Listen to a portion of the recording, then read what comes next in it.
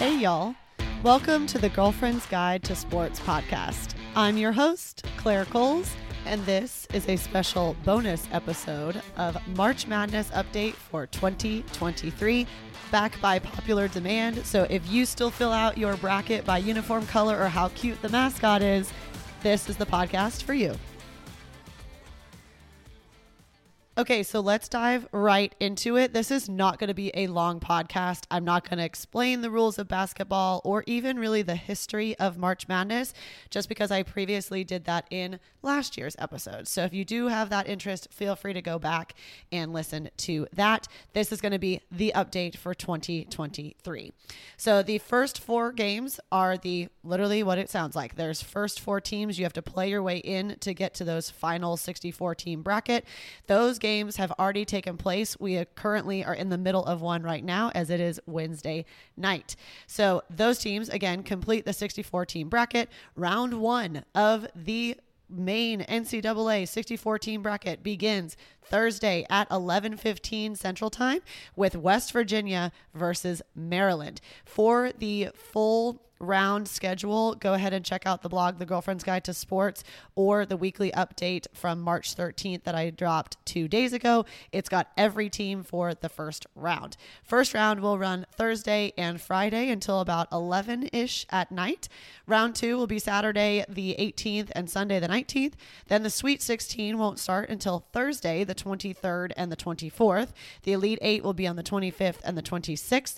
Then the Final Four, we have to wait almost an entire week for the Final Four till Saturday, April 1st. That is not an April Fool's joke. That is how long we actually have to wait till the Final Four. And then the championship game will be Monday, April 3rd. You can catch all the games on either CBS, TBS, True TV, or TNT. And CBS made sure to pay for the rights to the tournament. They paid $19.6 billion with a B for the rights from 2011 through 2032. This year, the Final Four is in my hometown, Houston, Texas, and the women's Final Four will be in Dallas. So it is a Texas event this year. Okay, so I know I said I wasn't going to go through the history of March Madness, but I do have some updated stats that make this pretty crazy. There were 80 million tournament brackets made last year. To put that in perspective, there were only 156 million votes during the 2020 election. So if you double it, it's more than people have voted in 2020. That's kind of sad. The total amount bet in wagers is about $10 billion, and the average bet is only $60. So that's pretty crazy. Warren Buffett also offers any employee $1 million per year for life if you can guess the Sweet 16 correctly. No one has won that yet. March Madness cost corporations $16.3 billion in productivity as people watch an average of 6 hours of the tournament, according to a study by WalletHub. And you have a 1 in 9.4 quintillion chance of picking a perfect bracket. That is 17 zeros. And it is actually more likely that you would win back-to-back lotteries only purchasing one ticket each time than to have a 100% perfect bracket. So we all know that there are 64 teams that make the main bracket. 68 teams make the entire tournament total. All 32 conferences do have a spot. You get an automatic bid for winning your conference tournament. So you could have sucked all year, go on and win your conference tournament, and you get in the NCAA tournament. This year, the Big Ten is the big winner for conference. They got 9 bids into the NCAA tournament, followed by the SEC with 8 and the Big 12 with 7. So only 23 conferences just have a single school in the tournament this year. And also, deadline for your brackets. I'm going to say this a bunch of times because it is a super important deadline, but deadline for your brackets is tomorrow, Thursday at 11:15 a.m. Central. That is the start of the first game of the tournament. You have to have your brackets filled out by then. Now, really what you all came for is tips on filling out your bracket. This is the fine print that I am not going to say in that super quick prescription drug kind of ad way because you need to hear this. Take my advice at your own risk. Don't blame me for the changes you make to your bracket. It is your bracket, your problem. And I don't claim to be good at this. These are just stats that I have found I thought were interesting in case you want to take them into consideration when you fill out your bracket. We do not have any complete newbies to the tournament this year. However, Howard had not made the tournament since 1992, and it has been 43 years since Furman made the tournament. That still bodes better than the 4 schools that have never made it that have a major school classification, which are Army, Citadel, Francis Brooklyn, and William and Mary. On the flip side of that, the school with the most national titles is UCLA with 11. Last year's reigning champion is Kansas. Most number 1 seeds coming into the tournament is UNC. However, UNC, go ahead and hug your Tar Heel friends because they are the first team in modern era to miss the tournament after being ranked preseason number 1. The most appearances in the tournament is Kentucky with 61. However, the longest active streak is also the Kansas Jayhawks with 33 in a row. Kentucky is also the most valuable basketball program with an estimated value of $246 million. So sticking kind of with school specifics at first, TCU is the only team to make the quote unquote playoffs in both football and basketball this season. UConn is the only school to win the men's and women's tournament in the same year. They're the only school to have done so, and they have done so twice.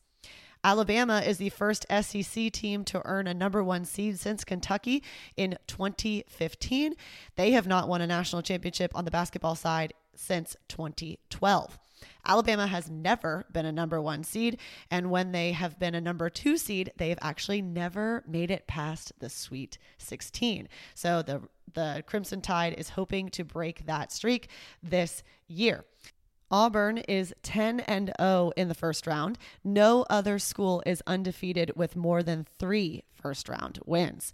So maybe the Tigers in the first round would be a good bet. On the flip side of that, the Mizzou Tigers have not won a tournament game since 2010. Sticking with that train of thought, Boise State is still winless in the tournament ever. They are 0-8. Now, FAU hasn't won either, but they've only made the tournament one other time. So that Boise State record looks a hell of a lot worse. Maryland is also 0-8 against 6 seeds or better since 2014. Texas has not won after round 1 in 15 years. Xavier hasn't made the Final Four ever. This is the only 4th time in school history that Duke isn't rated a top 4 seed. Gonzaga has made the Sweet 16 in 7 straight tournaments. That is the longest active streak for Sweet 16 appearances. Florida is the only repeat champion, and since then, no other defending champion has made it past the Sweet 16.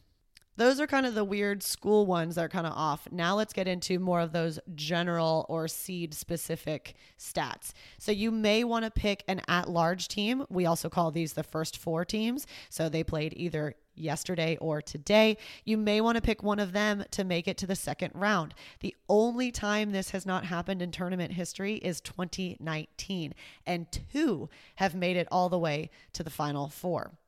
I also would pick at least one top 4 team to lose in round 1. There is a 90% chance of that happening in the last 10 years and 86% all time. If you're trying to pick the closest game in round 1, that would be actually the 4th seed versus the 13th seed. 12 of the last 16 have been decided by single digits. Only 4 in that same time period have ever been decided by single digits between 8 and 9, which usually is where people get tripped up and don't know who to pick and move on from there. 32 of the last 37, a 12th seed wins over a 5th seed. So of the 37 tournaments, 32 of those is a lot of times. The 3rd seeds kind of own their number 6 seed opponents. They are 9-1 in that record, but they are only 4-6 against 11 seeds. So watch those number 3s versus 11 matchups. Only 2 times has all number 2 seeds made the Sweet 16 in the last quarter century. So I know we talked about it in the Final Four with all 1s. This is now all 2s to the Sweet 16. 2 times that's made it in 25 years. Always pick a number 11 team to make your Sweet 16. 10 of the last 12 tournaments have had that happen. If you're like, man, number 11, they're not really like tickling my fancy, then pick another double-digit seed. At least one has made the last 14 straight Sweet 16s. Moving on to the Elite 8, there has been no Elite 8 without at least one number 1 seed, and there has been 10 straight Final Fours with at least one seed in them. So you got to pick one, just maybe not all 4.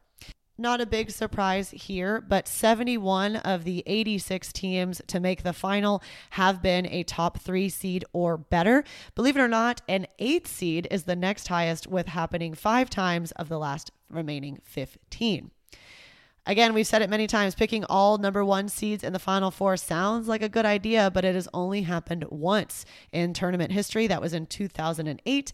Yet a 1v1 matchup in the championship game has happened 8 times. Now, the last 5 champions have been a number 1 seed, but maybe stay away from that number 1 overall seed, which is Alabama, because it's been 10 years since the overall number 1 ranked team coming in has won it all. No team has ever won the national championship after losing their first game in the conference tournament. This year, that applies to Baylor and Kansas State. So we're looking at you. If you are Mr. Risky, love to go big money or go home, maybe don't pick a number 5 seed to win the entire thing, because that has literally never happened. And that is the only seed above top 8 to say that.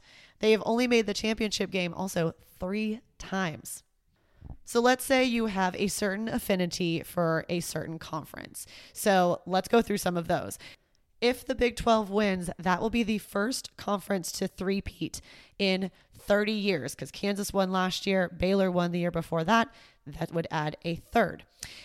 Also, pick an ACC team to make your Sweet 16. That conference has never missed one. On the flip side of that, maybe don't put your money on a Mountain West team. They have never made the Sweet 16, and 17 other conferences have at least made the Elite 8. The Mountain West is 0-7 in the first round the last 3 years as well. It has been 23 years since the Big Ten won a national championship, and 26 years since the Pac-12 has won. So don't get discouraged if your bracket busts immediately or on the first day. That happens all the time. There were no perfect brackets left after Friday night in 2018. That was when UMBC upset number 1 UVA. That was actually a record that year, how quickly people went out. Remember, the most perfect bracket in all-time history is only getting 49 straight games correct. That actually went into the Sweet 16, and that is the most perfect of all time, because otherwise you hit that 9 quintillion number of trying to have a perfect bracket. Also, for my Greek mythology fans out there, we have a Trojans versus Spartans matchup in the round 1, USC versus Michigan State. That just tickled my fancy when I saw that. So just thought I would throw that in right before we end the podcast. That is it for me on the March Madness update for 2023. Feel free to leave a comment on the blog or the podcast how your bracket's doing. I would love to hear about it. Sometimes the weirdest methods are the best. It's only weird if it doesn't work, right? So check out the blog, The Girlfriend's Guide to Sports, for more, and I will catch y'all on Monday for the weekly update.